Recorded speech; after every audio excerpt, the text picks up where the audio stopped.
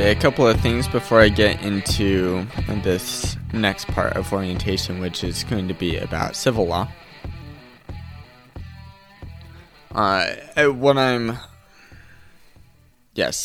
Contract and statutory interpretation is what this next section is going to be about. A couple of things that I've noticed from doing my orientation is I understand it well in my head, but I'm not very good at verbalizing it. So I hope that over time I will become better at verbalizing what I am learning. It'll save me time. It'll make more sense to me. It'll make more sense to you. And ultimately will result in, I think, a larger understanding. Again, with that, it'll also, I think it's a big deal that it'll save me time, because I don't want things to be long so that I can actually learn. So I need to find a way to figure out which points I really think are important before going too in depth about what the case is. Okay, so for orientation, we're talking about contract and statutory interpretation. To do so, we're going to be focusing on White City Shopping Center versus PR restaurants, and we're going to focus on Holy Trinity Church via the United States. So statutory interpretation is different than common law because the courts will still look towards statutes for a ruling analysis instead of previous court cases. There are still complexities to determine. The first thing is that the statute is text. It's not binary, meaning there are variations that you could use to interpret a statute. And that's what these cases are really going to be showing, that there are two ways to work through this. First is the plain meaning rule, and that just means we're looking at the text, we're looking at the plain meaning, and that's how we're going to decide this case. The second is that you're going to be focusing on legislative history, notes, and such to figure out which case is right. And at the end of this, I'm going to be talking just a little bit about what I think is right as far as what rule we should be using in interpreting statutory law. So White City Shopping Center versus PR Restaurants, LLC. For this background, PR Restaurants owns several Panera chain locations, and they operate in a place called White City Shopping Center. In the lease agreement, they underwent several revisions, but it ultimately, in an exclusivity clause, it stated that companies that had 10% revenue from sandwiches could not enter the space.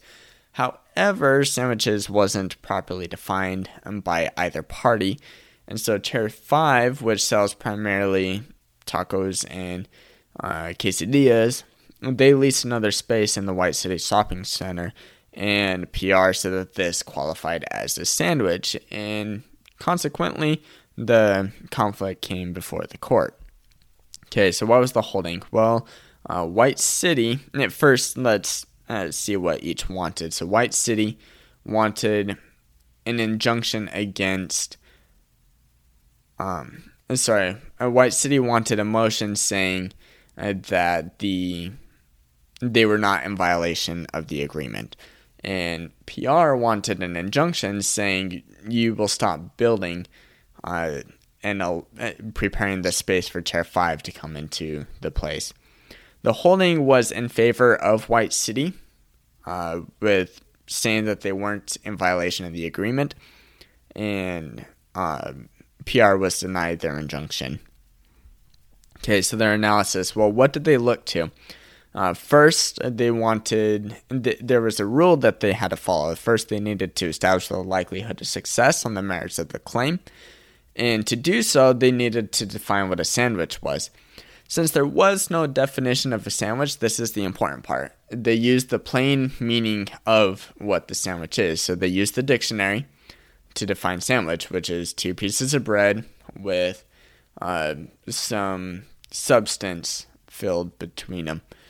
Two thin pieces of bread, I should say. It's also important to note that the common definition does not include tacos or things that Chair 5 primarily builds in their restaurant. So secondly, there's no way of qualifying financial irreparable harm from allowing Chair 5 from operating. In other words, we don't know how Chair 5 will influence Panera sales, and consequently, there can be no evidence of financial harm. So Panera or PR did not meet any of those qualifications, and so their injunction was denied. So we use the plain meaning text in that case. In this case, Holy Trinity Church v. United States, I'll go over both the trial court and the Supreme Court just to give an idea of what happened. So, a background, Congress enacted a law that was designed to minimize immigration by contracts of labor to discourage cheap labor, which would help strengthen the economy. So with this, there was a time in American history where it's basically the same reason why a lot of companies build overseas is because it's cheap. And so a lot of companies would pay for immigrants to move to the United States so that they could employ them at cheap and devalue the wages of other people, of American citizens. And so Congress enacted a law that was designed to penalize any company that was found to pay for the immigration of an alien to come to the United States, and it so that they could minimize this risk. And so in this case, Holy Trinity Church employed a pastor who came over, and then Holy Trinity Church was thus fined because they were found in violation of the statute that had been created. Okay, so the circuit court looked at the text, and their analysis was held that yes, this is a violation of the statute, and the fine should continue to be imposed. They looked at it, the meaning of the law, they looked at the title of the law, the text of the law, and they argued that this violated the letter of the law to have him come over and have his immigration expenses covered by the Holy Trinity Church. So the Supreme Court reversed that holding and remanded it to the lower court. The analysis that the Supreme Court used says that although this case followed the letter of the law, it was not altogether in the spirit of the law. The spirit of the law was to minimize contract labor contract manual labor, I should say, to devalue the labor of others. And professional, intellectual professions of the brain did not minimize this labor, and especially in the circumstance of working in a ministry. So for the Supreme Court, the court looked at the letter of the law, but they said that there was room for common sense. And for example, they referenced the letter of the law would consider it a felony if a prisoner were to break out of prison, but not a felony if you were to break out of prison for fleeing a fire. There are a couple other examples used as well, but those are the biggest ones.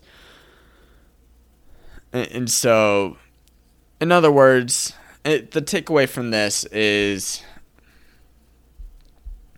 Holy Trinity Church used the letter of the law in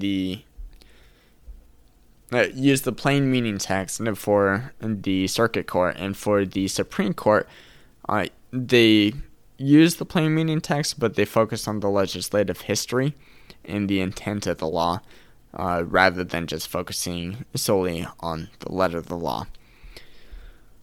So from these two cases, my opinion is that it's important to focus on the letter of the law. I can see why there is room for exceptions to the letter of the law.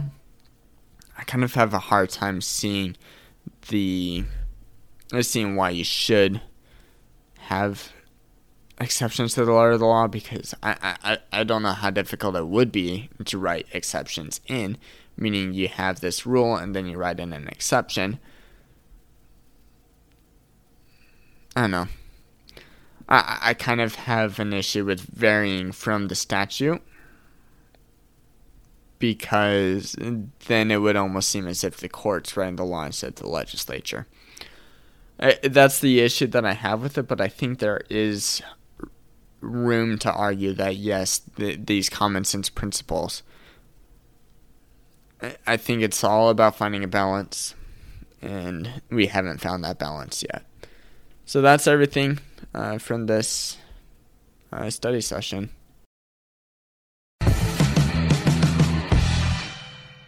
Thank you for listening to this episode of The Law Schoolers. Before I let you go, there are 4 things I want to say. The first thing is, if you enjoyed these episodes and if you enjoyed the website, I would invite you to go and join Law Schoolers Pro. And you can do that by going to lawschoolers.com/join. It's a way for you to support us, but there's also a lot of features there that I think you will enjoy. Second thing is that nearly all of our episodes are unedited. The only ones that aren't are pre-law materials, and the reason for that is so you can actually see the legal material in its raw form as I'm learning it as well. The third thing is that the information contained in these episodes are specifically only for educational purposes. They're not to be used as legal advice, and with that, the fourth thing is, if it is used as legal advice, we are not liable. That is, Law Schoolers is not liable for any legal outcomes. Thank you again for enjoying the show. Have a good one.